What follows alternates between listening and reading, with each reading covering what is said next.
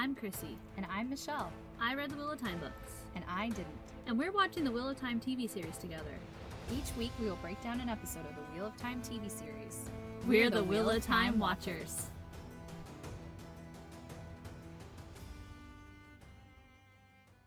Happy holidays, Wheel of Time Watchers. On this podcast, Michelle and I will recap and discuss the season finale of the Wheel of Time, The Eye of the World. Here we have Nynaeve and Egwene helping Amalisa defend Feldara against the invading Trolloc army. Perrin and Loyal uncover the legendary Horn of Valir. And Miranda and Moraine face the Dark One. So this episode is titled The Eye of the World, which is the title of the very first book in the Wheel of Time series. And I noticed also this episode was written by Rafe Judkins, the showrunner, the guy who's adapting this into books. I think this is the first episode he's written. The books into show? Books into show, I say it backwards. Yeah. Also should mention, Michelle and I are sick. We have been sick for, I don't even know how long now. Almost 2 weeks. This is the healthiest we've been, I think. So sound extra stuffy and sniffly, that's why. Yeah, just ignore that. Please. Has Rafe written any other episodes? I think he wrote remember? the first one, didn't he? I thought a lady wrote the first one. I don't remember. I don't either. So I know. We should probably do our research.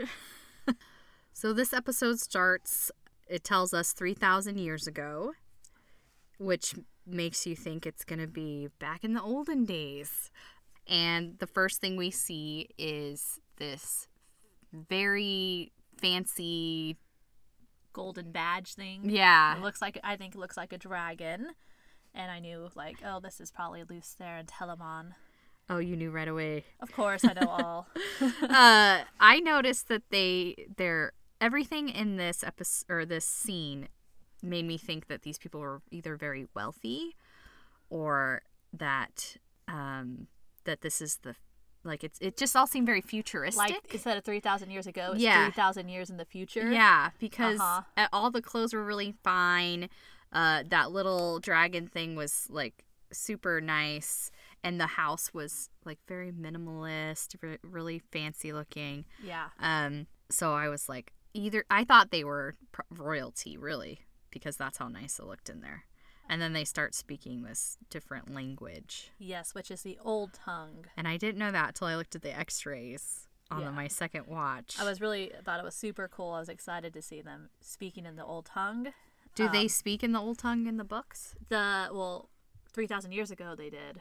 But I mean, the Old Tongue is still around. When you read those scenes, no, are they? No. Does he have his own little language or? There's phrases and words in the Old Tongue that they use throughout the novel, but he didn't have an entire language built. I watched the bonus content, and they actually created this language based off of what he had given them in the book, just for this scene alone. That's crazy. Yeah, it was really, really cool to read that. I keep saying read. You did read. Oh, you watched it. I watched it. I was like, wow, they put a lot of work into this. I thought it sounded really neat, though. I thought the actors did a good job because I was like, this is not a real language, but they're delivering these lines how... they've been speaking it their whole life. Yeah, well, and the way they spoke, their cadence and all that, sounded like how you would be saying those words. Sort of musical and really pretty. Which actually I didn't know that's how it would sound in my mind when I would read those lines in the Old Tongue. Probably because I couldn't pronounce it. I thought it sounded kind of harsh. Did you? Yeah. I didn't think so. What they were talking about, though, was Lucerin's idea to seal the Dark One away forever. Mm-hmm. And the other woman, was it Leta? Latra. Latra is warning him against it. Yeah, he's saying that I guess the woman wants to split the Aes Sedai men against women because his men want to do this, but her women don't.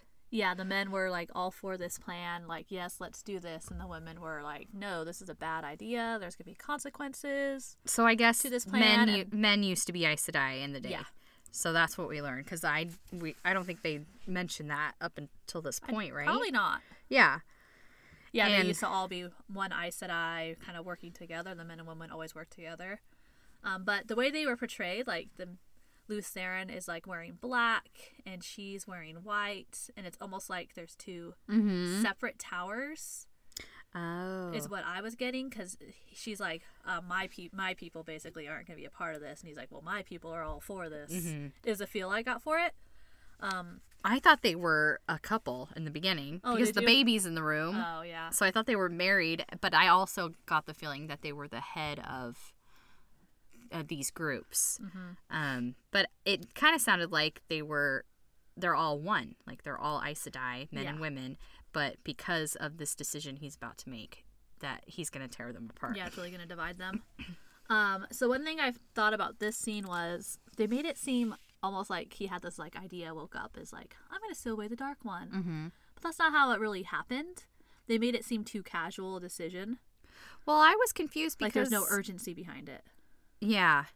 I thought like, so this whole cycle goes on over and over and over again, where the Dark One is going to spread his power and the dragon has to either defeat him or join him, right? Okay.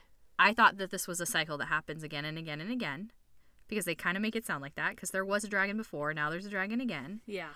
So I guess I thought that I think it's supposed to be happening over and over, but it's so far apart that you almost like forget about this beginning okay, by the time it rolls around again. because he says he wants to cage the Dark One, and it makes it sound like that's never been done before.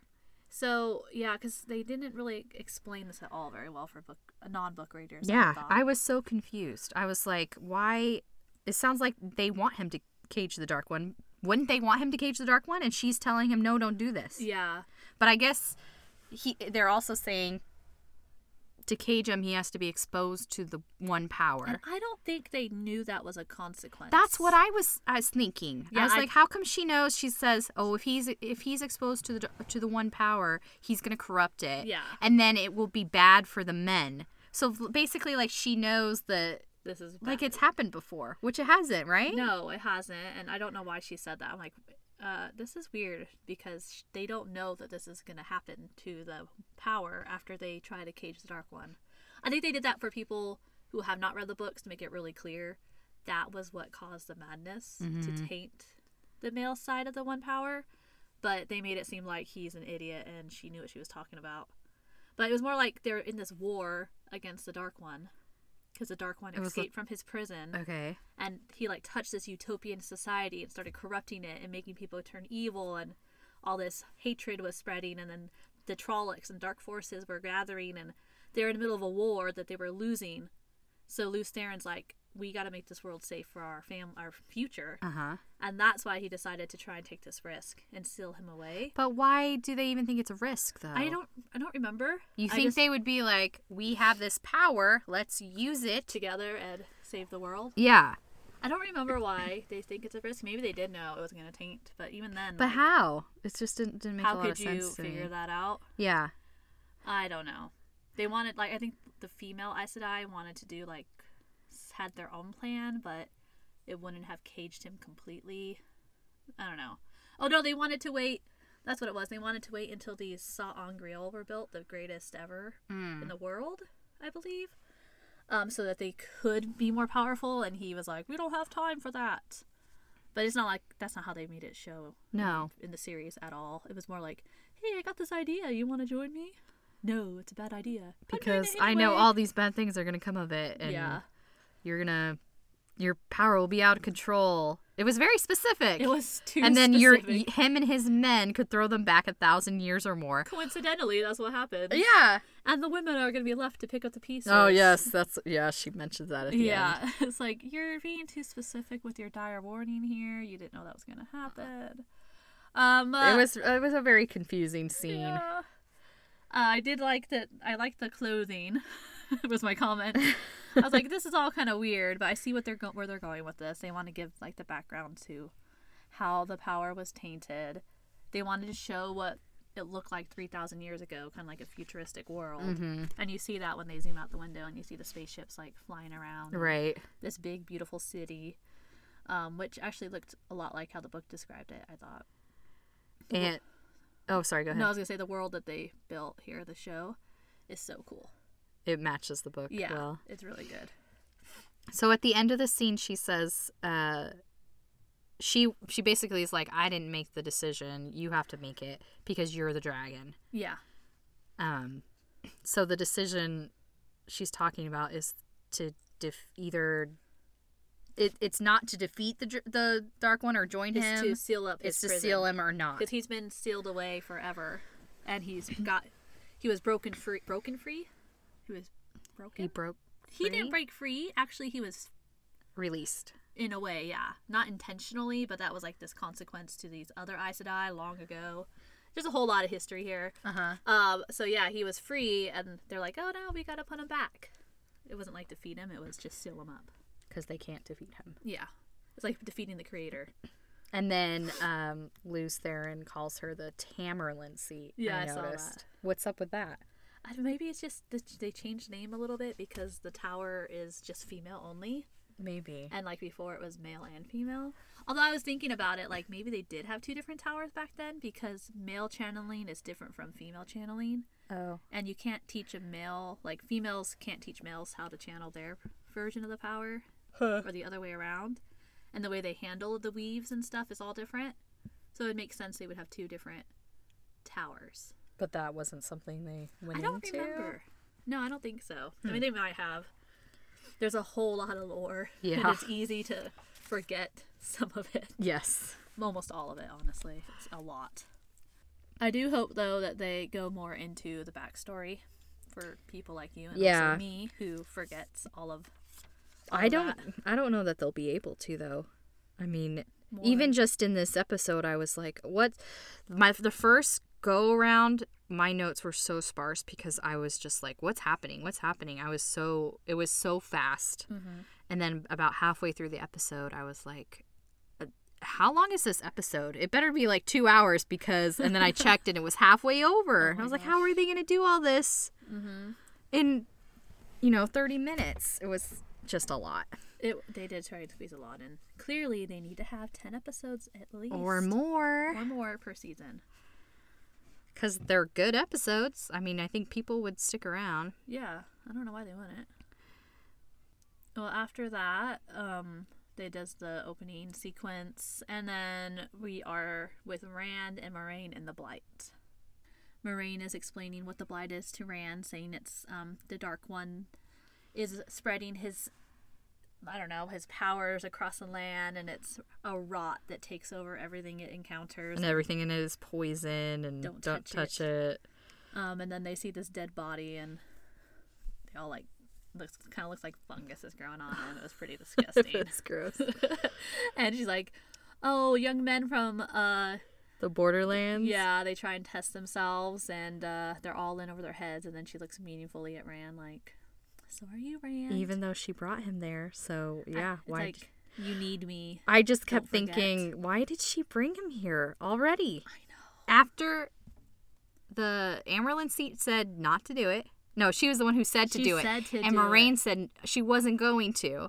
But then she apparently changes her mind and is like, let's do it. Because he's weak right now, I guess. The Dark One is. Yeah, they think he's But Rand weak. has no training. That's what I was thinking. He's prone to rage. It was like a super huge risk that he would join the Dark One. You're not sure why they went through with it? It's because they set up the Eye of the World differently in the series, and I think they should have set it up in the way the book had, because they made it seem like you had no choice to go to the Eye. In the book? Yeah. Like, it wasn't really you should do it. It was we have to go there because all these forces outside us are taking us to the Eye of the World, and it's the pattern forcing us on this path. So they kind of had no choice to go. It didn't feel It wasn't like that. A plan that Moiraine had. No, it threw her off her original plan. And she actually didn't even tell the Amerlin seat. She just went because she felt like they had to.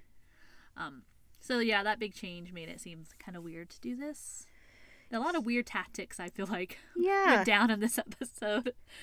Yeah, a lot of stuff I was like, why would they do this? Why are they walking just me and Rand, just the two of us. Let's go.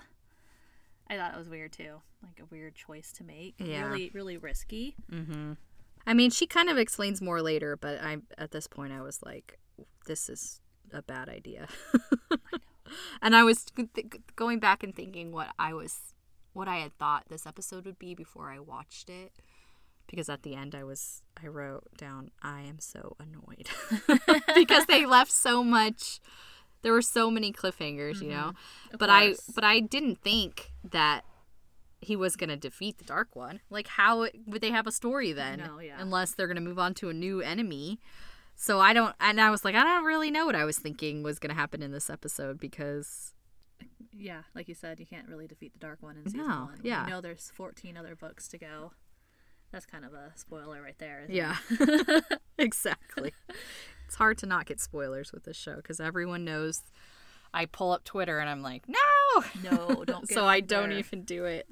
Even when they say spoiler, sometimes they don't say it till the end. Yeah. I'm like, oh, thanks. I did want to mention about the Eye of the World. So she says the Eye of the World is the prison of the Dark One, which isn't true. And I don't know if she just believes that it is. Because like she said, they don't really know anything about the Eye of the World. Because he's in prison in Shale Gul. That's his prison. And that should be common knowledge. Is it in the Eye of the World? What's No, the it's Eye of the not. World then? So in the book, the Eye of the World is this mysterious place. It's like this beautiful green grassy land in the middle of the Blight, being tended to by this super tall, they call him the Green Man, and he like grows forests out of him. He's this magical being.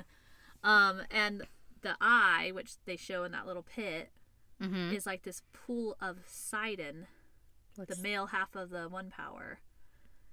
And they don't really know what it was meant for. What?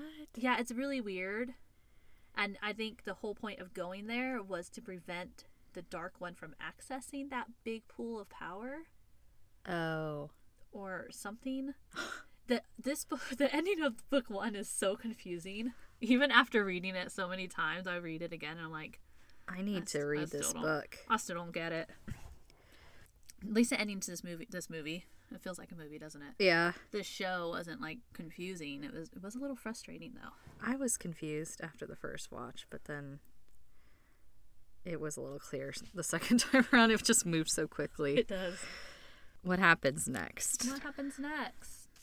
So Egwene is freaking out in the next scene. She's like trying to frantically pack. She wants to go find Rand, and Perrin's telling her there's no way they're going to make it through the Blight. They don't know where they're going. Yeah. They don't know where they are.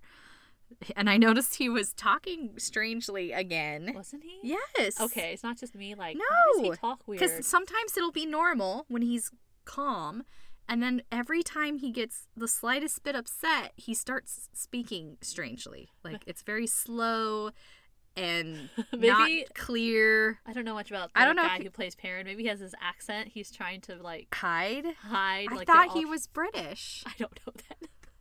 I also noticed that, I kept thinking he's trying to talk like he's a wolf man, maybe, is what he's doing. Because it sounds like he's, like, barking the words out. Yeah. Cut. Yeah, it's so weird. I kept writing that again and again in this episode. I also was like, Perrin, why are you acting so weird? Strange. Oh, I wrote down that Egwene like snuggles up real close to him. She's I like, know. Are we good, Perrin? Oh, we're good. Let me just. Now you can comfort me, really even though I know that you like me, and that was kind of this weird. is painful for you to have to see me with another man. Yeah. Yeah. I wasn't really sure what the point of the scene was, other than like, we gotta go get Rand, but we can't. Yeah. That's the only thing That's all I took from it. And then they had to like wrap up the weird forced. Oh, that's true. Love triangle thing, I guess. I don't know if they because then Perrin also said, "Oh well, I love Rand too. Like I want to go get him, but we can't." Yeah. Meaning like, I'm okay with you being Rand. I think that was already settled when he married Layla. Right? No, because then they kind of question whether he still loved Egwene even though he was married, and I don't know. It was just unnecessary drama. Right. After that, we're back to the Blight with Rand and Egwene. What? No. Yeah. It's not Rand and Egwene. Rand and Moraine. The names sound kind of similar. I know. We're back in the Blight with Rand and Moraine. They've reached the 7 Towers of Yes. Malkier, and I kept thinking, apparently this Blight isn't that big because this seems to be all happening within like a day. Well, she said something like, it used to be miles from this place, but look how close it's getting. I thought, yeah, that part confused me too, because I didn't know if she meant did the Blight used to be miles away and now it's close? I don't maybe the Blight is moving the towers around. Yeah, because she says 3 years ago, I even wrote this down because it was so confusing to me. 3 years ago, it was miles from Tarwin's Gap. I think she meant Malkier was, but now it's really close because the Blight maybe Is it's moving with it? the Blight. The trees do kind of look like they could be moving. I don't know. That line confused me. And then they just decide they're going to take a nap in the Blight. She's like, let's rest here. Well, Again! I thought it was hilarious. She goes, don't touch anything. And then they sit down and lean up against the I trees. know. I was like, After that the corpse was against the tree. I know. No, you really don't touch anything. They're really Rand. into taking naps in dangerous places. We gotta rest. I did note that Rand looks all sweaty and exhausted, and Moraine, I mean, while her hair is a little messy, Yeah. she's not sweaty at all, and she's looking all right.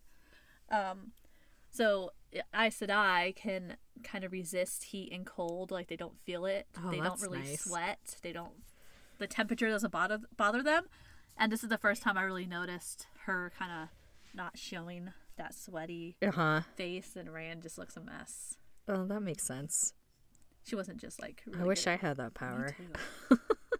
And then also in the scene, let's see, Rand asks her, was it hard to leave land behind? And she doesn't really answer him about that. She's dodging the question. But again, another short scene. There's a lot of like really short quick clips. It reminded me of the beginning episodes. So maybe Rafe Judkins wrote the first episode and this episode, and he likes really short scenes. Yeah, I think the idea is to make it seem more like they're in danger and they have to move quickly. More urgency. Yes, more urgency, because I guess if you looked at these scenes all in one, like we said in the other episodes, they might be a little boring. Like, oh, so they just have to make the Come pace on, seem come on. quicker. Yeah, I don't know. I didn't like it because it was just... It's jarring, Yes. I think. Yeah. Especially when they're so short and you're like, what was the point of that? Like the Perrin and Egwene scene. Yeah. Like, no, let's talk for 20 seconds and then hug. And although this Lan and Nynaeve scene is so sweet, it was like... Super short. She does... Lan and Nynaeve are talking about Moraine and how she's masked the bond so Lan can't track her. And Moraine tells him, well, back when I tracked you... Or Nynaeve. Nynaeve. What did I say? You said Moraine tells him.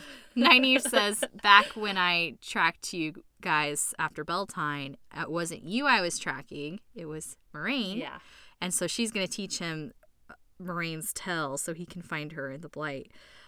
Which was interesting because I remember you saying, like, how did Nynaeve find Lan? He's like this master out tracksman or whatever you want to call him. Tracksman. I don't know. So I guess she didn't. She wasn't. She was tracking able Moraine. to follow him. Yeah, it was Moraine. So this scene, I think, paralleled their first meeting. Because in the first meeting, he's like, how did you follow us? And she wouldn't tell. And, like, they didn't really... you could see that lack of trust in their first meeting.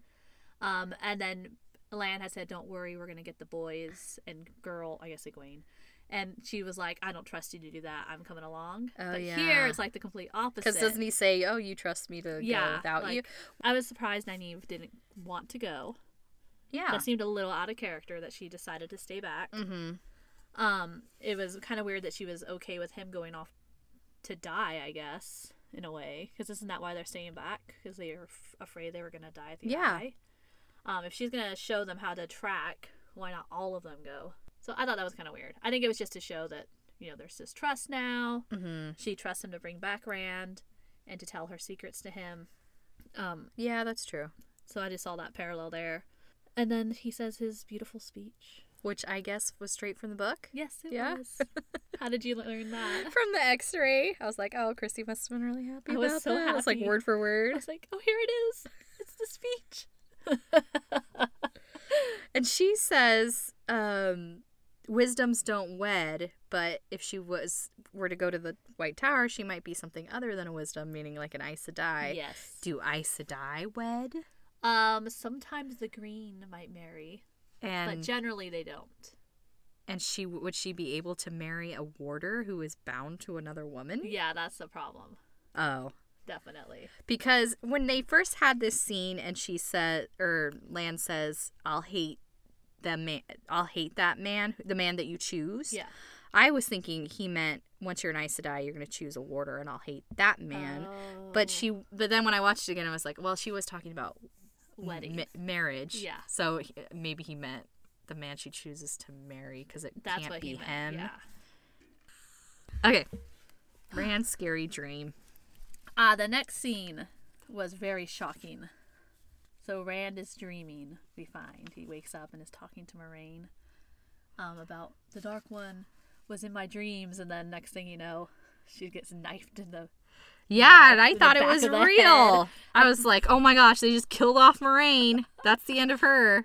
I was like, this better not be what just happened. So I'm like, it must be a dream. And I was right. Yeah. Thankfully, I was right. So he sees the Dark One with the burning face, and he shoots this arrow at him, and he, like, pushes the arrow into his face, and it makes the burning goes away. And yeah, a man appears. Is this a thing that he does? So the Dark One has never shown a human face. It was always burning eyes, gaping mouth with flames shooting out of it, basically. And yeah, like just how they portrayed him. And then all of a sudden he looks human.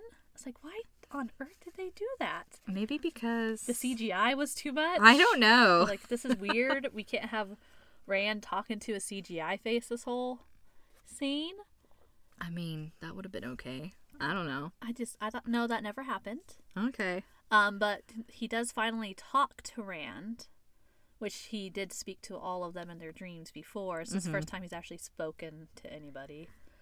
And he's mocking Rand about, like, you know, you brought one Aes Sedai, you're too weak for this, what are you thinking? Yeah. I was thinking the same thing. And he calls him Luz Theron. Yes. And I kind of agreed with him. Right? I was like, he's kind of right there, Rand. What were you guys thinking?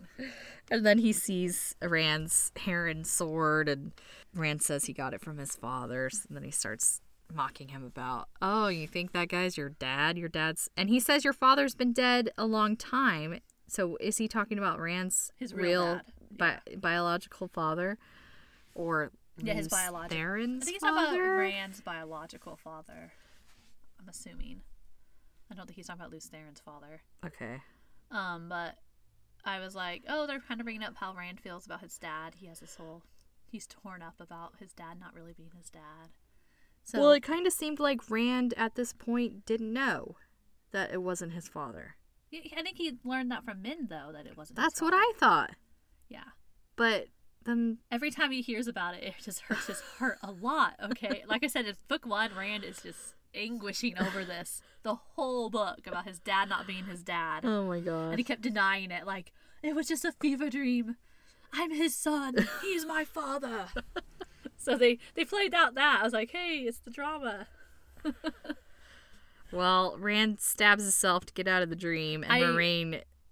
What? Oh, I did not like that. So what happened in the dream world in this book happens to you in real life. Oh, really? So, like, if you get stabbed in the dream world, which I'm assuming he is in the dream world, this isn't a normal dream, he would wake up with this giant stab wound. So the dream world is something different than, like, a dream. you having a dream. Yeah. There's dreams, and then there's this dream world where the Dark One would take these guys and have their little dream moments in the book.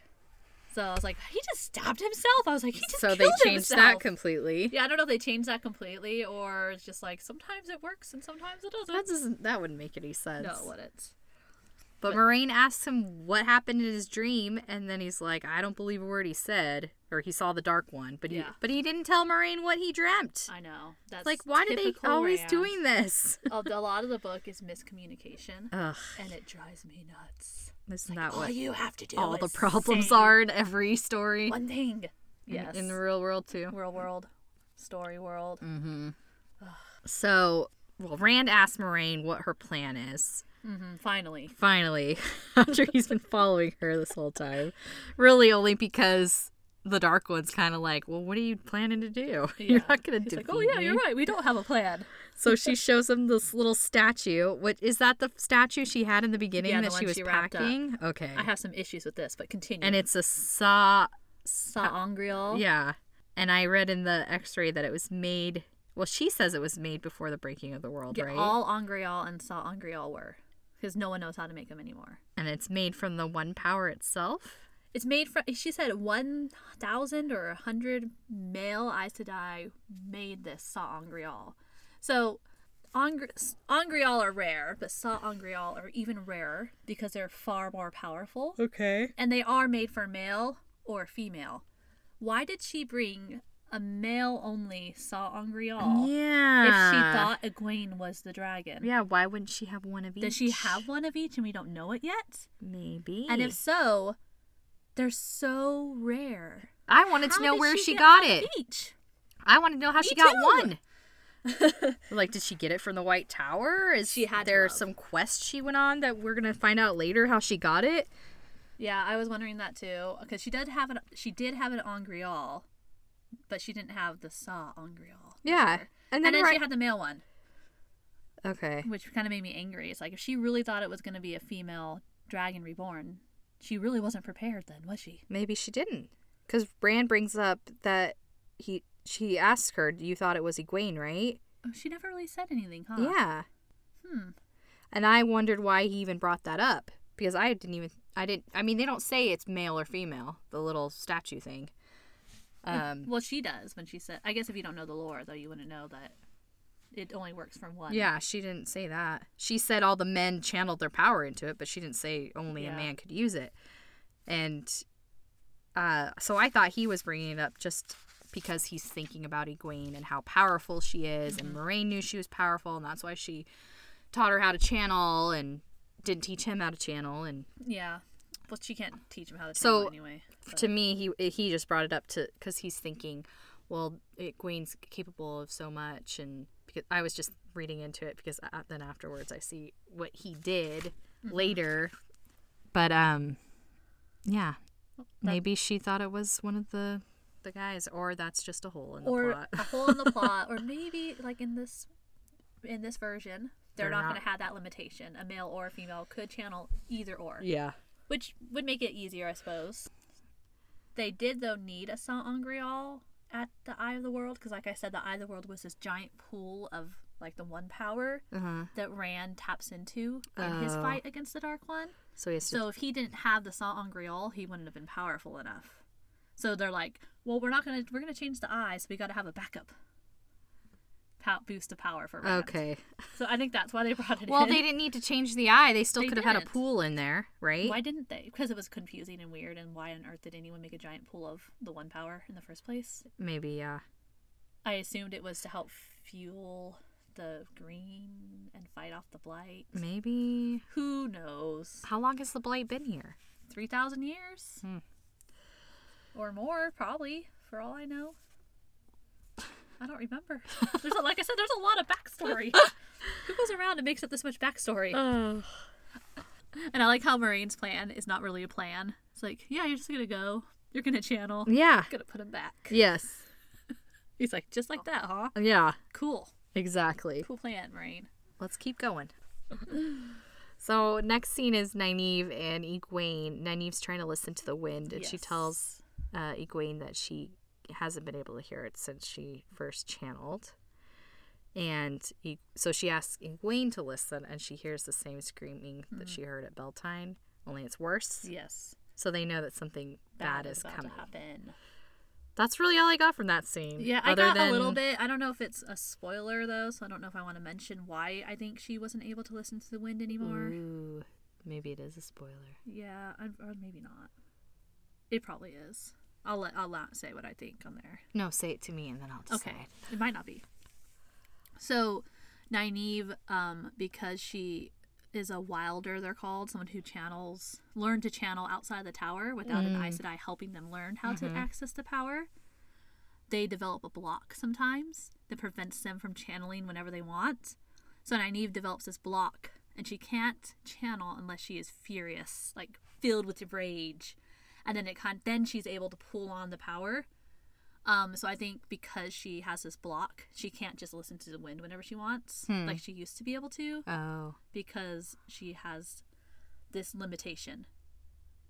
So that's her thing for the entirety of the series? For a long part of the series, she cannot channel unless she is furious. Which she's angry a lot, so it's not too hard to get her to channel. So like Egwene was taught to channel by Moraine the proper way, so she doesn't have this limitation. Okay. But then Nynaeve is super powerful, so I think Robert Jordan wanted to make it so she can't just go around flinging just off using her powers wherever she wants. Okay. She has to have this moment of pure rage to access it. Interesting. So I'm assuming they're going to bring that into the story. They would have to, right? I don't know. They've changed so much. There's not any time. And then we're back at the Black with Rand, right? Yeah, and he's asking Moraine to teach him to channel, and she says that she can't because every time he channels, he gets closer to the madness. Yeah, he touches the taint and draws in that madness more and more. She didn't say, I can't because you're a boy and I'm a girl and I can't teach you how. No, is that a thing, though? Yeah, that is a thing. Why didn't she say, I literally am unable to teach you? She says, like, no, you'll just go mad if I do. She could have said both, because that's the truth, That's what I was right? thinking. It would have been a good point to bring that up. But I guess her plan is that once he's there, to save his own life, he's just going to channel. That's her plan, because that's what happened to her when she was learning to be an Aes Sedai.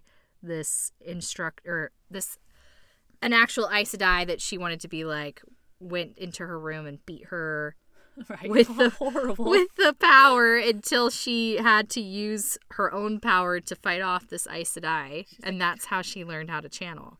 So she's like, if that happened to me, it's going to happen to you when the Dark One is threatening you, which also doesn't make sense because the Dark One doesn't even attack him. Right. He's just like enticing him with all this power. Right. So it was a bad plan. Terrible plan.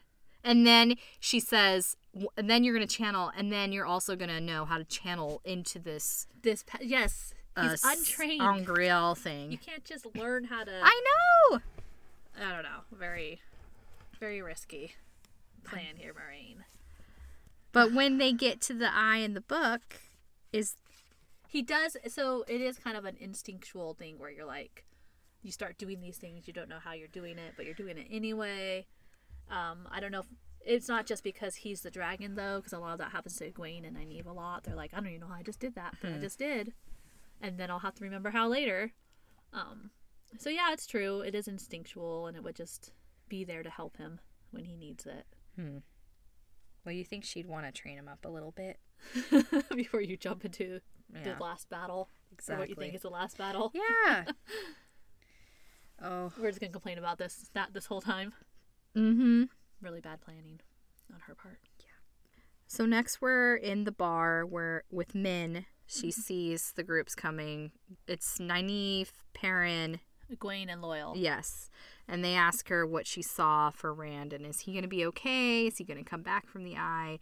And she says she doesn't reveal other people's fates or something like that. Yeah, and that she won't tell them. All she can say is that everything she sees always comes true eventually. And then she sees Nynaeve burning and all the soldiers dying, and it kind of freaks her out. And I was wondering, like, why hadn't she seen these visions? Yeah, because usually she has these visions well in advance to when the actual event happens. So I don't know if it's just like this.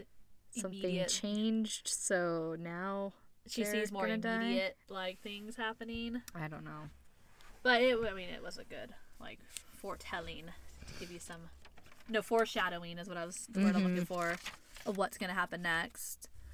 But I really like the Min they chose. She's a good Min.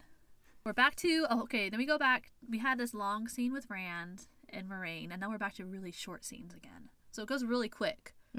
Like, we see Rand and Moraine are like, a Trolloc horde's approaching Faldara. Also, how did they see this? Through the blight. They're like, there it is. And it looked like it was really close, didn't it? Maybe in the blight like things are more far off? I don't closer? know. I think it was just all done so that we could see, but like have them up on a hill or something.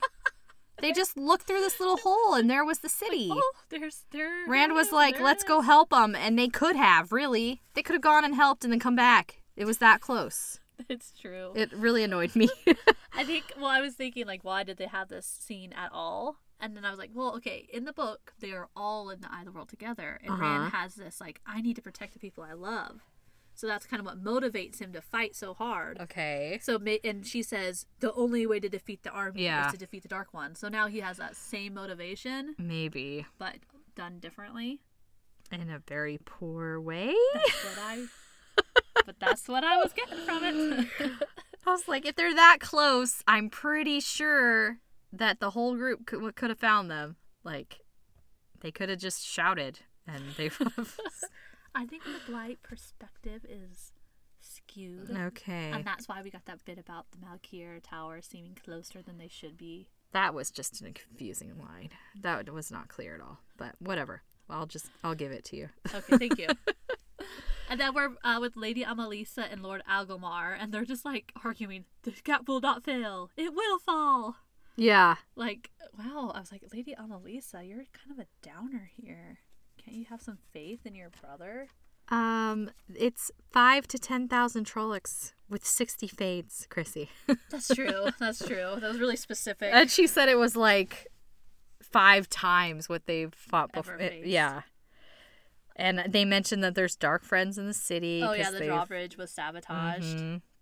And I was just thinking, why don't they have the men fall back from the gap? Right. I know it is a strategic spot, but once we see the actual wall, no, it's the worst wall ever. I have more to say about that later. But I was like, just tell your men to come back and fight from, in this city. Yeah. You have all these defenses here, but whatever. Yeah. I thought it was very strange tactics overall. Yeah, and then we flip back to Rand. They're already at the Eye, because apparently it's just right there. A little jaunt from the city. And Rand's like, hey, wait a minute. Aren't you going to die if you come down here, Moraine? And she's like, yeah, but I'm still coming. Rand tries to get her to stay, but we know she's going because she thinks she needs to kill him if he's going to choose the dark side. Right. But how she thinks she's going to do this. Also, if So the Dark One is sealed right now, is he not? Yes. He can't get out without Rand, the dragon. Oh, I see what Kill Rand now, right? That solves your problems. He can't get out.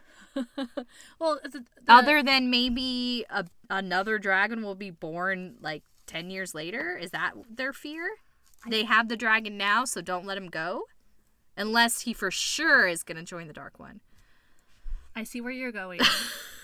Well, they're not making it very clear that the Dark One is escaping his prison. I guess she keeps saying he's getting stronger. Yeah. But they haven't said... She hasn't implied that he's going to escape no matter what. Yeah, because she even tells the Dark One, you can't get out without Rand. Oh, she does, doesn't she? Because they make it seem more like the Dark One is going to get out no matter what in the book. Okay. Well, that was not clear in the show. Even the Dragon Reborn has no control over that no matter what, the Dark One was going to escape. That makes more sense, right? Because then you have to let Rand decide what he's going to do and hope that he does the right thing. Right. That's but in the book, point. No, you mean in the show. In the show, they need the dragon to help him escape. That's how they make it seem. She literally said that. Yeah. You're right. That's how I thought it. That's not seemed. True, though. Yeah. No, it's like just kill Rand. You know he's a dragon. He's dead. Then the Dark One can't get out, and the world's saved. Yeah. It's that's easy. Simple. Yeah. They did not present that very well, did they? Maybe it's just how I was reading into it. I don't know. She literally says that, though. You're right. But maybe You need Rand to break free, but that's not true. He's going to break free whether Rand helps him or not. I think it's easier if Rand helps him. I don't know. It's kind of a plot hole there. They'll fix it later. Don't worry about that. The way they worded that was poor, that's all. Moraine doesn't know everything. That's what it is. She thinks she does, but she doesn't. Is the next scene back with Agilmar? Well, I mean, we see Lan following. Oh them yeah, the way, I but didn't there's, really like, write half anything a down second. because he sees the towers of Melkir He's like, and how close. yeah, he's a little sad about it. It hurts his heart. Then That's keeps about on it. going. I feel like Lan should have got more screen time in this I know episode. he didn't get anything. He got that really awesome speech with Nynaeve, and that's about it. Yeah, Sorry, they nothing need much more- happens with Lan. They need more Lan in the show. I agree. But- And more loyal. Yes. But yeah, we're back with Algamar, though, and they're talking about the armor. Like, why are they making a big deal about this armor? Well, I think the point was she was saying, if you wear this armor, you're gonna succeed. And he's saying, I don't need it because I know I'm not either way. So I think the whole point, like their story, them going back and forth, is him saying, hey, we're gonna die. We're going here to die, to stall these armies, but this is the last battle. So I think that's why they were talking about the armor, and how it's saved them every time before. But not this time. But not 'cause it's this too time. many. Yeah. Yeah, I guess so. It was I just didn't. I thought it was annoying. it was a long scene for getting that out though, but I just disagreed with, like, yeah, I know we're gonna fail at Tarwin's Gap, but I'm gonna go anyway. You guys, like, stay here. well, and he fight. says it's because they want to buy the rest of the world time, because they're going to send out all these dispatches. Not really saving a lot of time. No, because they fall so very in, like, quickly. In an hour, Yeah. you fall with. That's not buying any. I could see if this They could hold out wall, for months. which I will talk about later, if it was like a months long thing, even if it was like a week. But no, I know they were trying to get it all in one episode, but they could have made a progression of time where you could see that they've been fighting for like days or something. That would have you know? been nice. But anyways. And then he says that the women and children, another thing that really bothered me, that the women and children are going to defend The city. the city. I was like, let the children leave. Right? They These said it a people are couple crazy. times. The children will Yes. fight. Are they supposed to No. be these like callous warrior type who? Well, yes, but also I'm pretty sure they would let the children and some women leave with their children Who can't fight? who can't fight because they're babies. The babies have to Put stay. the babies in the nursery and let them get slaughtered. Yeah, it was awful. It really annoyed me. But he does mention that this is the last battle. Yeah, he thinks it's the last battle anyway. I mean, and then he tells Uno and this other guy, I don't know his Lord name. something or other. Yakuda, no. Yeah, something Is that like what that. it was? Something like that. Some throwaway character no one knew Aw, about. I was like, liked him. I didn't know who he was. But I did like the actor. Like, you know what to do. And I was like, what does that mean? Yeah. But I figured out what that meant at the end, obviously. Yeah. Um, Are we back with Moraine and Rand again? Yeah. and then it goes back to Rand. They are in the Eye of the World. I thought the whole Eye of the World did look really neat, though. The Like this ancient-looking pool, Mhm. and you can see the yin-yang symbol on the floor. and Rand says, or he asks been here Moraine. before. Yeah, it's familiar to him, but he asks her what it is, and she says that the Dark Friends have purged it from Yeah, their history. They don't know. So they don't know what the eye is. But he says he fought the Dark One there. Yeah, he sees it like a memory of But him he was a as man. Luce Again, Theron. he says the Dark One was a But man. He was a man. Like, that doesn't make sense. He looked like a man, that's what he said. Even though he saw the same man in his dream. Right. And so he touches the yin yang symbol. symbol, and then he's like Teleported into a immediately. dream world. Yeah. And I thought, is he back in his cabin? Because it looked like the cabin. And then you see all the sheepskin Yeah. on there. You can tell it's his home. Yeah. Then he walks out because he hears some laughter and sees Egwene with a little baby. And I was like, is this the baby that Min saw in her vision? Yeah, but I thought that baby was younger, right? Me too. So I was like, is this the same baby or did she see a different baby in the vision? I should have went back to that episode to see if it was the same one. Screenshotted each baby and compared them. I should have done that too. Because I wonder if that's This is what she saw. saw as one of the outcomes. And then, like a choice he had to make. yeah. That's what I'm assuming. Yeah. Min saw.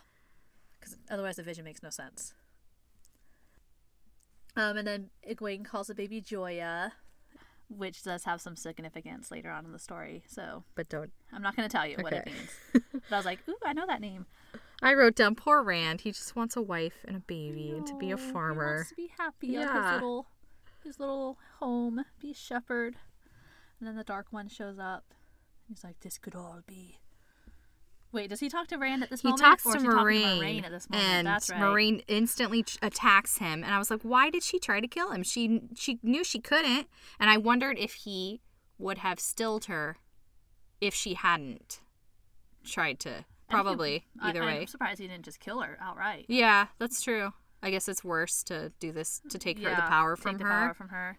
So when he does this to her, yes. he said stilled her. I don't think she's stilled, because when he throws it looks like he throws a shield on her, like they shielded Logain. Oh. Did you see how it was kind of a net around her? Uh-huh. And then it sucked into her, and I think he might have just shielded her. Oh. I'm not 100% certain, because this didn't happen in the book, so it could go either way. Well, it looked like it sucked into her, and then there was like a little flick of his hand, like he sucked it out of her, and she was all like the breath was coming out of her. He was sucking it into her and making it a permanent shield. Oh. Because when Logain was gentled, you saw the power shooting out of him, okay. right? Well, it has to be something, because there's no way Moraine's gonna be. She could be, though, because I was thinking about it, like. And also, I watched the bonus, and the bonus content. So, Rafe Judkins says, in books 2 and 3, which is true, Moraine and Lan don't do a whole lot. Oh, okay. And so they're trying to give, like, something for them to focus on for their characters. Uh-huh. Besides, like, we're digging into the lore to figure out what to do next, which is kind of boring for their characters. Yeah. So this does give them something to do. But then I was also thinking, she doesn't really need her power to help Rand. Oh. Because she can't teach him how to channel. But she's with him there more she as fights a lot of battles with him. She does fight, but you don't need your power for that. Yeah, you do. It's super cool when you can lightning Trollocs left and right. So I hope she's not stilled. They could have stilled her, and she could still play a really important role in the show. Because she has a lot of knowledge. She's good with tactics. She can be there for him in other ways. Yeah, but that's lame. I want her to be nice today. So I'm hoping I'm right, and it was a shield, because that's what it looked like, didn't it? The same kind of little egg. Now that you say it, when he did it that way, it was. But when she was like breathing out, I was like, oh my gosh, he just stilled her. Better not have. I'll be a little upset if I'm wrong. But I guess we'll have to wait and see on one of those cliffhangers you were talking about. Yeah. So then they jump back to Agelmar. They're all on their horses. They're charging off, all cool. Like they're gonna go fight a battle. Yes, like they charged. They just charged to the wall. Let's dismount and go into this wall. Yes, it was so weird. I thought it was weird too.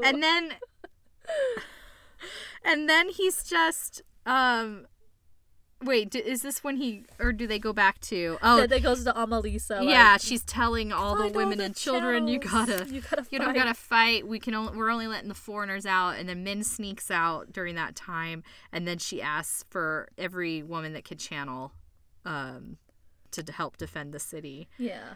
Then we see Uno and Lord Yakuta. Oh yeah, am I saying his name right? I don't know. They grab their pickaxes and start hacking away at the floor. I'm like, I know. What are they doing? You'd think they'd have a better way to get this horn out, because I'm guessing if you need it, you got to be quick. But right. No, it takes all day. As long as the battle took. Yes, that was so annoying. It was weird. And then let's see. Operin is like, "What do? We can't just leave with the foreigners. We gotta stay and fight." And Nynaeve's like, "Well, do we?" I don't want to lose you guys. I already lost a couple of you. I gotta bring you home. And Doyle says, "Oh, they're calling for all channelers." I guess of course they have to go. Of course they do. But I don't know. I thought they could have done more fighting. I think there should have been like a giant battle with these warriors versus the Trollocs, and all you see is Agelmar on the wall shooting crossbows through a hole. Yeah. And it is like the worst, poorly constructed wall. It's made of like crumbly bricks. Yeah. I was like, why are there no other defenses? Why aren't they like pouring hot oil on these things? Where's there's catapults? Yes. Why are there no men on the ground? It was just a couple archers. I also was really disappointed with the battle. Yeah. The battle was a little more intense in the book, just because I don't think there was a wall in the book. It was which makes sense. You should have a wall. It was just this narrow gap. Yeah. And then you had all the men there fighting on foot with Yeah. their swords, which would have been way cooler to see. I think they should have done both. I think they should have had this super cool wall, and then at some point they lose the wall, and then they withdraw, and then they continue to fight. Instead, it's just all concentrated there. You don't see anything happen, and they overrun them like within minutes. Yeah. And then all the channelers, which there's not that many, they're just out in the middle of nowhere. There. Like, why didn't they go to the wall? Well, I think, or why aren't they channeling from the fortress? Right. I was thinking of that too. I think it's because Amalisa and the two other women were really weak, and honestly, they were so weak they wouldn't have made a difference whatsoever. Oh. They didn't know. So she was like... They didn't know Nynaeve and Egwene had all this awesome power. And I think if they had known that, they would have taken them to the gap. Is my only thought there. Otherwise, I mean, it really looked cool that they were out in the middle of this field just waiting. Waiting inside the fortress. You're right. Channel from the wall, then you have this concentrated area where these enemies are. It's like basic military tactics. I know, these are like really bad military tactics. And these guys have been guarding this gap for 5,000 years or whatever. I have some problems with that as well. I did notice Amalisa was wearing her father's armor, though. No, I didn't notice that until the end. I read something and I was like, oh yeah, she was in his armor. Because she thought she was going to be able to live and save the world.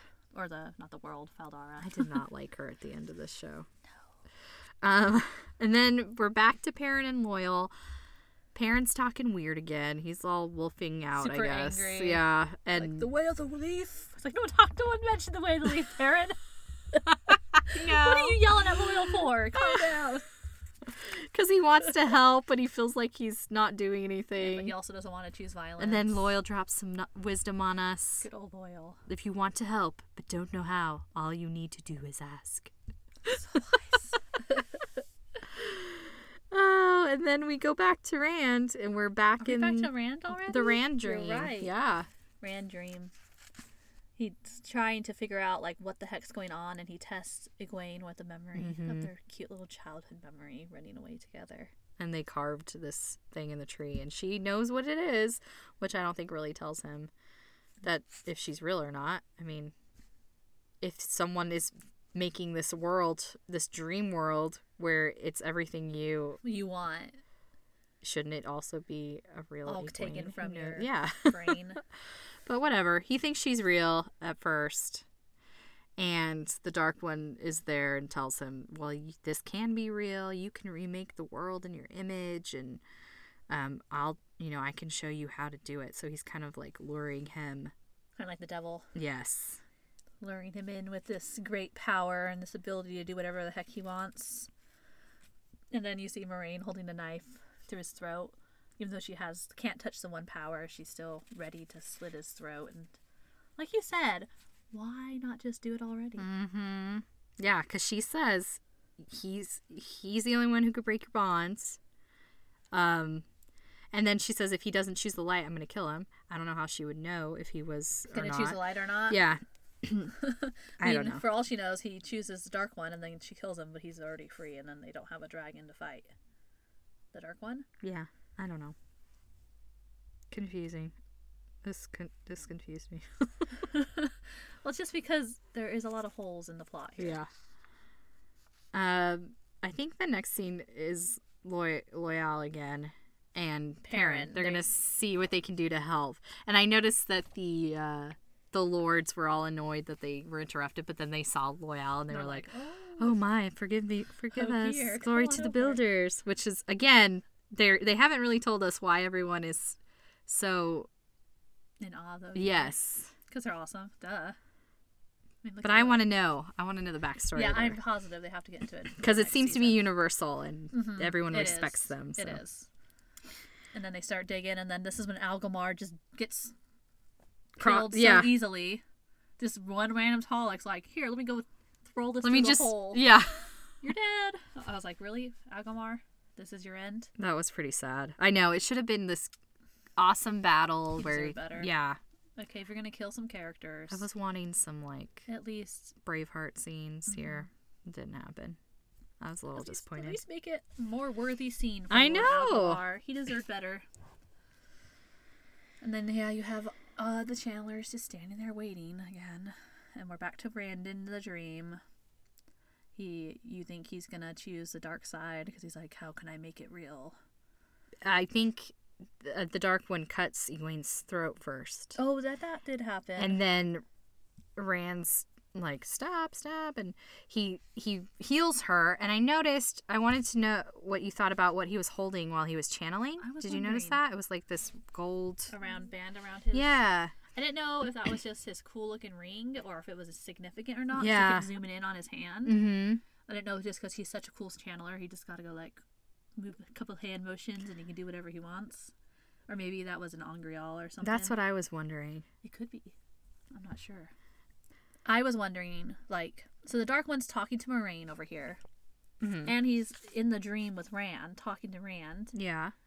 So if you're, and it could just because he's the Dark One, but when you're in the world of dreams, like, you're sleeping. You're there. You're sleeping in the real world. Okay. And you're there. You can't be in both places. Or if you're there in, like, real person self, you're not in the real world. You see what I'm trying to say here? Yeah. You can't be in two places at once. At But least the Dark not, One not can. awake in two places at once. I guess he's just cool He's not like cool. that. I was Yeah. like, what's going on here? He should be either sleeping. How's he talking to Moraine and Rand at the same time? How is he out? How is he out and walking about? Not in the dream world? Yeah. Because usually, in all the scenes in book 1, the Dark One only appears in the dreams. Even at the end? Until the eye scene, I guess. You're right. I forgot about that. The eye of the world scene at the end was really confusing too, so maybe they're trying to capture that confusion. It's like Rand's into the dream world, but not in the dream world in there too. Only it's way more confusing. Like, I can't even describe it to you. I wouldn't even try to read it to you. You'd be like, what on earth are you reading right now? But I guess Rand, he's like, I want it to be real. So teach me how to channel. And I think it was just Rand trying to be tricksy, obviously. He was. He didn't know how to channel. I was like, I don't know how to channel. Oh, I can get this guy to teach me, and then I can use it against him. Yep. Pretty smart of Rand, I think. Good job, Rand. Back to the fortress. Horn. So we have Fane appearing, Pat and Fane appearing and giving the secret code, which again, because there's dark friends in the fortress, that's how he knew the code to get in. And then they behead these women guarding the door. Which shows you how, like, scary cool the Fades are. Yeah, the Fades are cool. There should be more Fade fights. Yeah, I wish we had seen that. Cause there really wasn't a lot of fighting, actually. No, there wasn't enough fighting. And I thought that this show would have more because throughout it seems, especially after the first episode, you're like, oh, there's actually fighting in this show. But again, I was disappointed with the lack of fighting in this finale. But then the Horn of Valir is uncovered, and my first thought was, what? Because the Horn of Valir was found at the Eye of the World.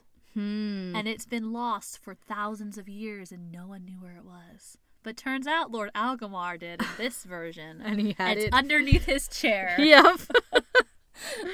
So I was like, what on earth?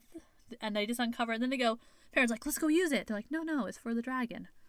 It's not. Know what the dragon is. Yeah. I mean, it is for the dragon. What are they going to do? Like, where they're going to carry it? They don't know about Yeah, Rand where and were they Moraine's going? mission. Why'd they uncover it? I don't know. What were they going to do with it after they uncovered it? Like, go find the dragon? Maybe they were going to take it to the tower, or Could be. get it out of there, so that when they do find the dragon, they have it. I guess. Well, because I know this is the start of the end of the world. So. Yeah. But I mean, and this horn can call all these heroes, which you've been talking about, the heroes of the past. They call them the pattern's greatest heroes, is what they said. Yeah. But it can't be blown. Like, the dragon has to be the one to do it. Yeah, it's for the dragon. Yeah. I was a little upset about that, but in hindsight, I mean, the Horn of Valir does get uncovered at the eye. It doesn't make any difference where they found it. But who has it then at that point? At that point, Pat and Fane steals it. He does take it. Because he goes to the eye too? No, so they go to the eye. The eye stuff happens. And then in book 2, the very beginning of book 2, that's when Pat and Fane steals the horn and runs off with it. And that kind of is what motivates the rest of the book, which is what's going to motivate season 2 to go get the horn back from Pat and Fane. Oh, interesting. Okay. So it's kind of the same thing. They just changed it a little. Does Perrin see Pat and Fane first, or do we see the channelers? I think we see the channelers first. Yeah, we see Amalisa saying, "Link with me," and she says, "Oh, by the light, the power." I think the way she delivered that line was kind of strange, but I think she was trying to show like, oh, she linked with Nynaeve, and she's like, oh my gosh, this is a lot of power. I've never felt anything like this before. And then we see the Trollocs break through the wall after like an hour of fighting. Yep. And Perrin sees Fane in the corner of his eye, so he runs off to go figure out what's going on there. It's like, what are you doing? And then they start channeling? Well, yeah, Perrin sees Fane. He did look at an axe, like, oh, should I bring the axe with me? Chooses not to. Mm-hmm. And then we go to the scene with Rand again. Where he's starting to channel. Yeah. And he's like, channel all your feelings into wants. Yeah, I want this little girl so much that she just is. Which is similar to how Rand channels in the book, only it was his dad almost kind of taught him how. It's called the Flame and the Void, where you channel all your emotions into, like, envision a flame and feed all your feelings and thoughts until you're empty inside. That's what warriors who can use the Heronmark sword, it's like their secret technique. So his dad's at the eye with him? No, he's always been able to access the flame, but that's where he feels the power in the distance, and he never knew what it was until the eye. And so that when he gets to the eye, reaches out to it. He uses that he same goes technique. Into the flame to fight with the sword, and then he feels the power off in the distance and finally knows, oh, hey, it's the power. I know what this is. And then he reaches for it. Okay. So it's similar enough.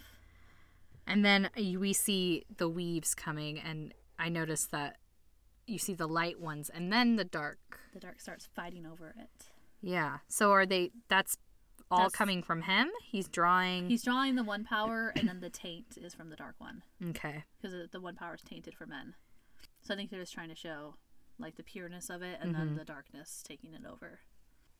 And then we go back to the channelers, right? And, yeah, this big moment. I mean, it was really cool, I will say. Like, she's pulling this power in. You can kind of see how, like, bright and thick the weaves are coming from Egwene and Nynaeve. Mm-hmm. And then the other women are really weak and thready and almost pointless. Yeah.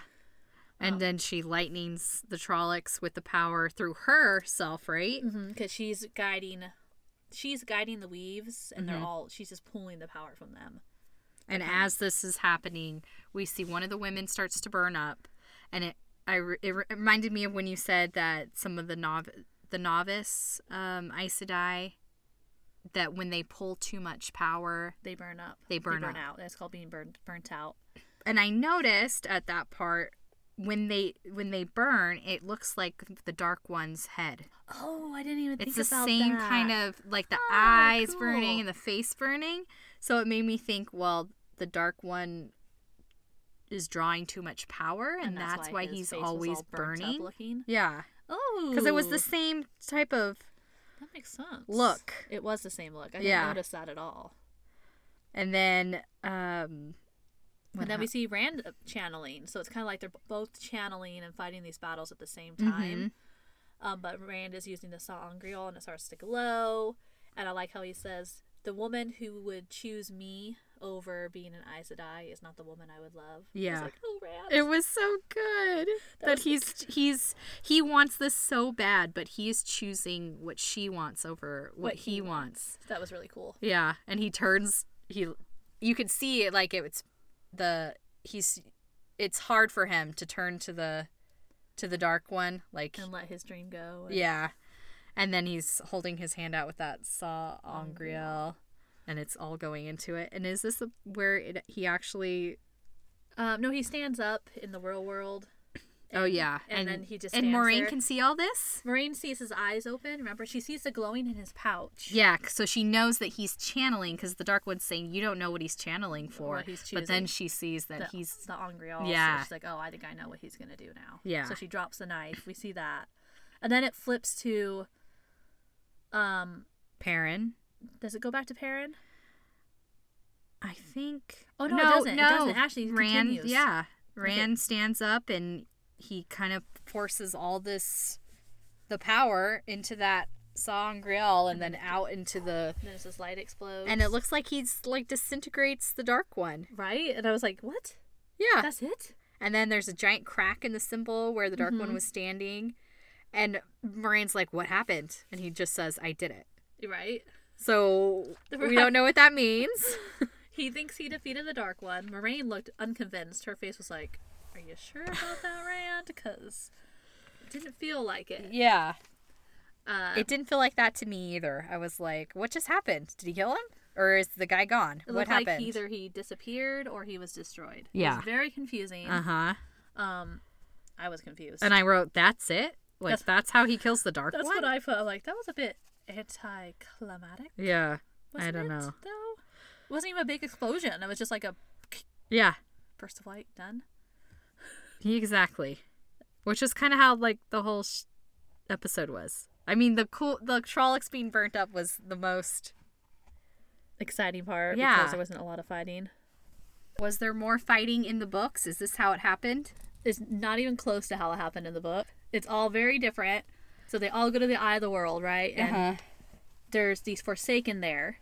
And they like attack everybody. So Nynaeve gets like tortured. Egwene gets hurt. Moiraine is like injured. I think everyone gets hurt in some way. I don't know. Remember what Perrin and Mat are doing at this point. And and Rand like he's running up a cliff and he's on the cliff and he's about to be destroyed, and then he starts drawing on this power from the pool of the Eye of the World. He starts pulling it in. Okay. And then it gets really confusing. So like I think he kills the Forsaken, and then like he has his power coursing in him, and he's like, I don't know what to do with this power, and then he like teleports or something to Tarwin's Gap where there's this big battle happening. And you see these Trollocs and the men from Faldara fighting it out, and the men are losing, and the Trollocs are about to overrun them all, and Rand's like, the power! And then he just releases this torrent of fire and earthquakes, and the Trollocs are being destroyed, and the men see this guy like floating in the clouds or something. Right? And they're like, what's happening? And we're all like, what is happening? I don't know. And he kills the whole army? He kills the whole army with his power, and he still has more power. So it wasn't the girl channelers. It wasn't Nynaeve, it wasn't Egwene, it was Rand, which, you know, now Nynaeve and Egwene did something other than just get hurt. And then Rand, like, teleports again or something, and he's like, climbing a set of stairs, I think. This scene has always confused me, no matter how many times I read it. He's, like, in a dream world, but in reality world, I don't know. Climbing some stairs, chasing the Dark One into this room.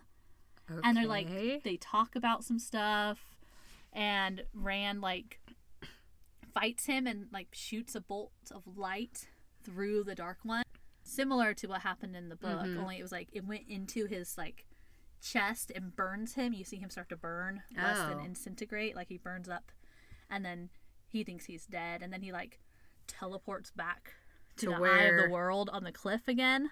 And he's like, what just happened? I'm like, I don't know what just happened, Rand. You tell me. You're moving around. You're flying through the clouds.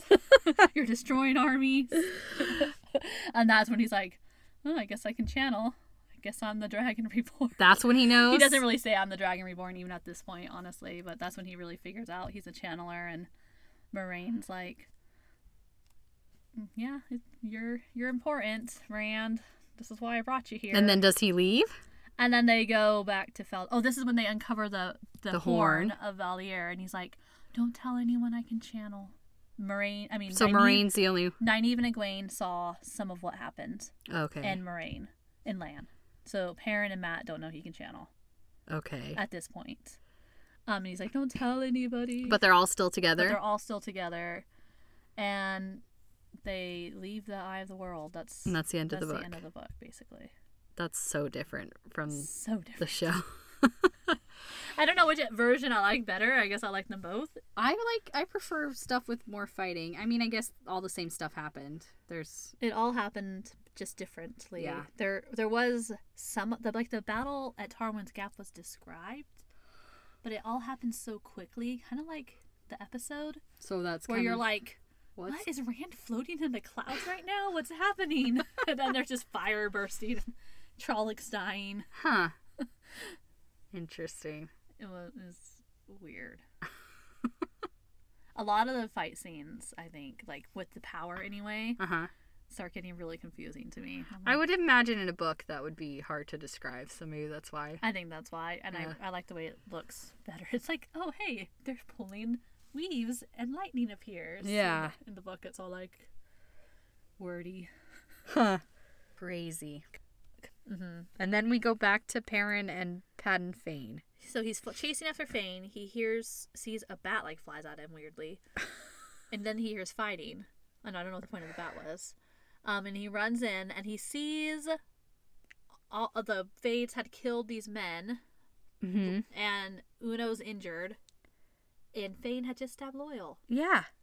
I was like, what is Loyal gonna die? What's happening? I was so angry. I was too.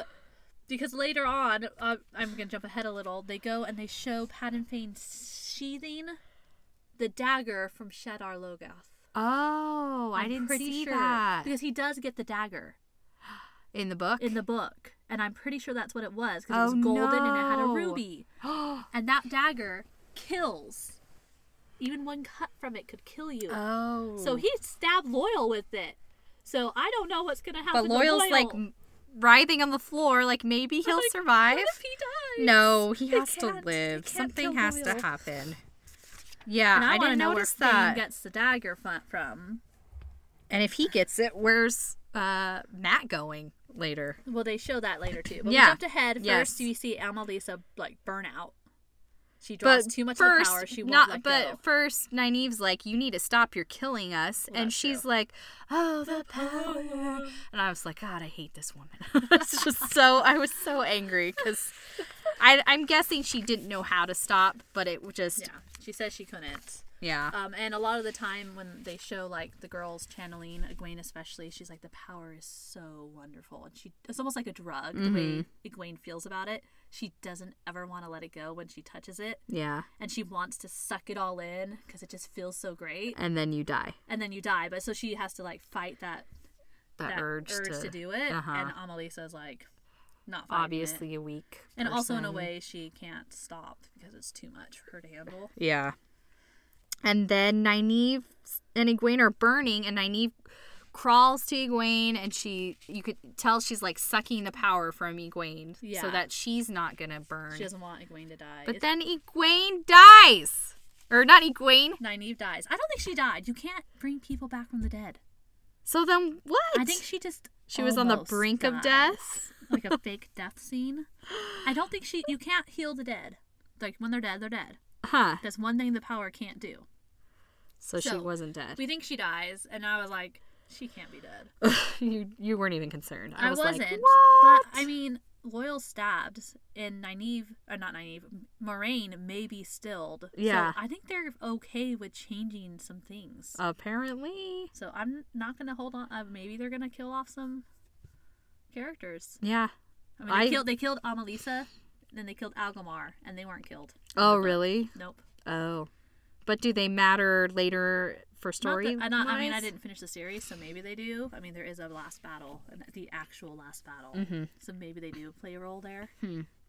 But not too much. They don't matter too much, no. Oh, I think we jumped around too much because we got pulled in. Well, we have Fain revealing like the Dark One's planned because they're all Taviran. What was that? Talks about what is that something that they've talked about before? Moraine mentioned it at the beginning of the series that there's 5 Taviran in Edmund's Field. But they never really go into what it is. No, and they kind of don't even hear even. But he tells Perrin like Perrin should know because he's like, that's why I went to the village, and there are 5 of you, even though normally you get maybe 1 or 2 a generation. And it's really unbelievable that there's so many. So it sounds. So he says the Trollocs were sent to drive them to the Dark One. So it sounds like the Dark One needs them or wants them. He wants them. Yeah, he doesn't. I don't think he needs them so much as wants. And then he's like, "We need the darkness for balance, and some of you will turn to the shadow. Some or all of you." And then they show Matt Yeah, again. and he's looking all evil in his little He robe. was looking all evil, and then he was looking at the White Tower. Yes. Like, he's headed towards the tower. To do something. What is he headed towards the tower for? I assumed, like I had predicted, he was going to go looking for the dagger or something. But if Fane already has the dagger... Yeah. Yeah, and that's at out. first I thought he was back at that city that... Shadar Lothar. Yeah, but then we see the White Tower, so he's in Tarvalon. So I don't know. We have some... So Matt's turned to the shadow, and... They're implying he has, But this doesn't happen in the book? Well, he was at the Eye of the World with everybody, so... But he does have the whole dagger corrupting him and killing him and whatnot. So you have that. Killing him? Well, you just like, yeah. What do you mean? Like, it's killing him. Like, that's why he was sick. Oh, yeah, okay. I was like, did you just give something away here? You see Matt's dead? But then we go back to Rand, and he thinks he's killed the Dark One. Moraine's like, I don't know about that. I noticed when Rand steps close to Moraine, she looks kind of scared of him. Like, she steps back. I think it's because she doesn't have her the one power anymore. And he's like, tell them I'm dead. She's like, but I can't lie. Which, only because she did those... The 3 oaths. Which is another clue to me that she must just be shielded. Because I think when you're stilled, it breaks the 3 oaths. Oh. It's no longer binding. But how would she know she can't tell a lie? But that's true. She doesn't know. Yeah. She doesn't know if she's stilled or not. But she can't touch the power. And Rand, then they show Rand, like... Is this... my notes at this point are kind of confusing me. Yeah, I'm confused. Because I forgot. I wanted to mention when Nynaeve is pulling the power from Egwene, that she says that to be a woman is that whole speech. to always be alone and never alone. Was that from the braid ceremony? Yeah, it was. Because then she says, hold your braid or feel your braid. And that was all from the braid I couldn't ceremony. remember if that was the same thing, but I was like, this sounds familiar. I think they were doing a whole lot of, like, trying to parallel the first episode with the last episode to see how much it's changed and how much they've grown. Yeah. But now they're all apart again because Rand's wandering off through the Blight all by himself. He says he's leaving because he felt the madness, and He doesn't want to hurt anybody. He thinks he's going to kill everyone he loves. Yeah. Moraine basically confirms it. Like, yeah, you're right. Yep. And she lets him go, which she does let... this does happen in the book in a way differently, but... And does Padden Fane... He says today's not the end, it's the beginning. Does he say that before Moraine has the chat with Lan about... Before, yeah. Yeah. And the chat with Lan is the last thing about the Quindiar. Well, and then Padden says that they all 5 have a part to play. And then they kind of show... I noticed when they did the recap at the beginning of the show, they showed each of the person's powers, like... all their parts that they could channel, and that Perrin has his wolf powers, and even Matt. So I wrote down the Dark One isn't gone. Moraine can't touch the source. Yeah. And then I think Egwene heals Nynaeve at that point. Yeah, she's holding it with Nynaeve, who looks dead. She does look dead, though. Yeah. Maybe they changed the rules. Maybe you can heal death with the one power. They've changed something, so they could have changed that as well. And then heals her with this tiny little thread of power. Somehow gets all these burns gone. I guess it's stronger than we think. I guess so. Egwene is. I also noticed that Padden Fane let Perrin live. Right. So Again, the Dark One still wants him. Yeah.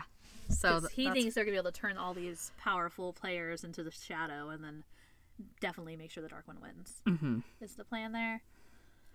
So then after Rand leaves, Lan finds Moraine, and she's looking at this, what did she call rock, it? Quindiar. Which is also called the Heartstone. Yeah.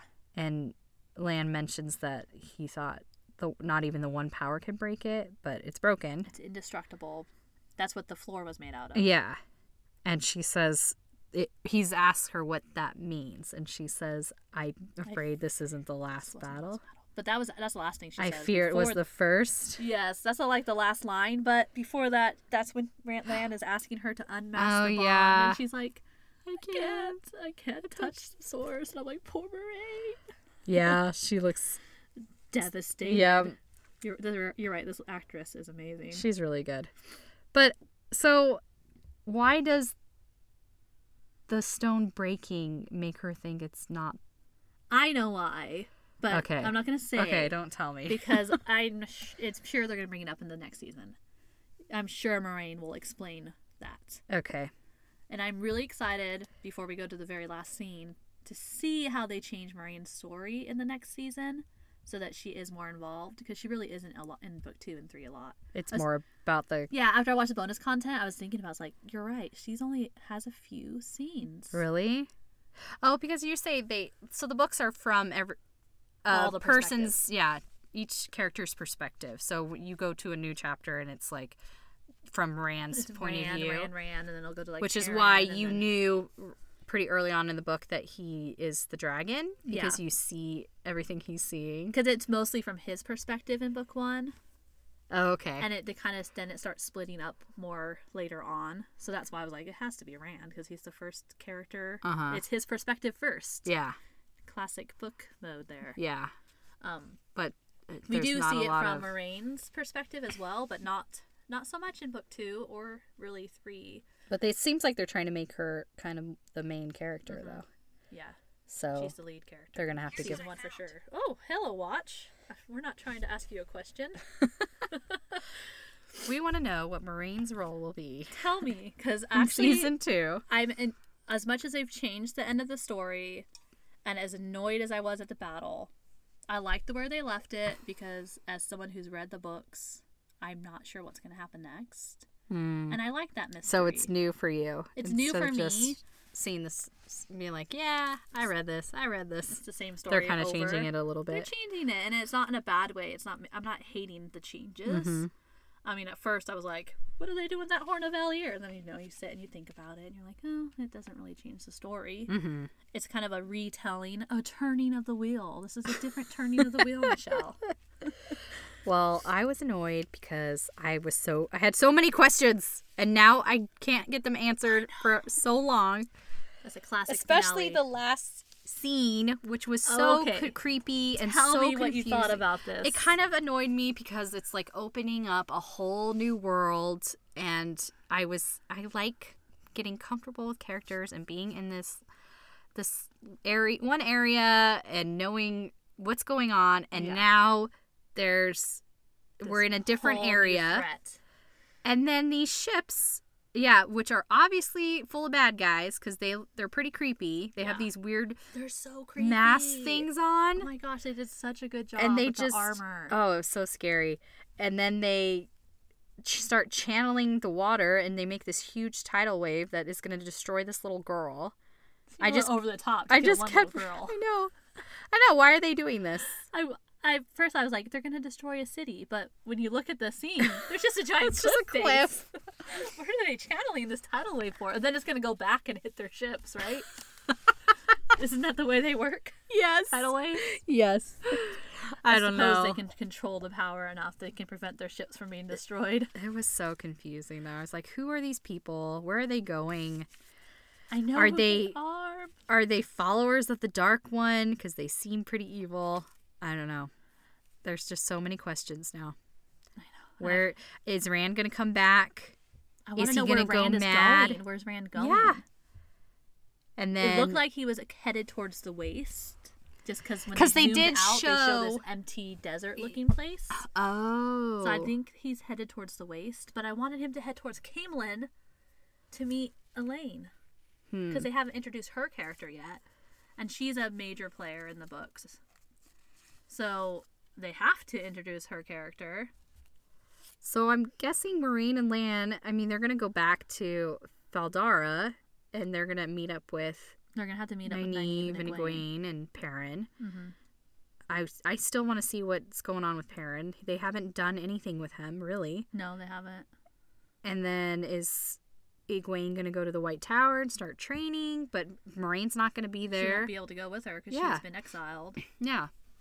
So are they going to split people up? What's going to happen? I don't know. I'm wondering, too. I have a lot of questions. And Loyal. And Loyal better get healed. And where's Bella? They never brought Bella back. Where's Bella? That's the big question. That is the big question. She was there through it all. And then she was never brought back. Maybe when Egwene leaves Veldara, she'll be like, Bella, you're back. Oh. Yeah, well, that was a crazy finale. Yeah, a lot happened. I mean, it sounds like I was really annoyed with it, which I was, but... Frustrating but good is how I would describe it. Yeah, it was good. It was annoying because it ended, mostly. Exactly. And now we have to wait. Do we even know the release date of season 2? I'm sure. Is that even out there? I'm sure the Twitter people know. It's got to be out there. Yeah. Well, I was going to say, speaking of Twitter, we have quite a few new followers on Twitter. Yeah. Let's thank our followers. So we wanted to say hi to our new followers on Twitter. There's Lyrics Peace, JTL. And then on Instagram, Cadillac9281, The Best Grendel, I Am Only Luke, Rebecca Kavanaugh K author. I know I'm butchering all these, so I'm sorry, and Wetlander Humor. So thanks for following us. We're glad you guys are here. And thanks for listening. We've had so much fun doing this. We hope that in the future we can do some look at like the x-rays, do something in the meantime until season 2 begins, because some of the bonus content, and maybe look at the book a little bit more, so that, and maybe even have some guests on, because we have many friends who are also fans of the series. We're not really sure where we're gonna go in between. We've never podcasted before, and we'll just kind of figure this out like we've been doing. Figure out what we're doing as we do it. As we go. So thank you for being here with us, and hopefully we'll see you again soon. Wait, we won't see you. I always say that, don't I? Hopefully we'll be in your car with you soon. That's so creepy. We shall be there for you. We'll talk to you next year. Happy New Year. Happy New Year. We're the Wheel of Time Watchers.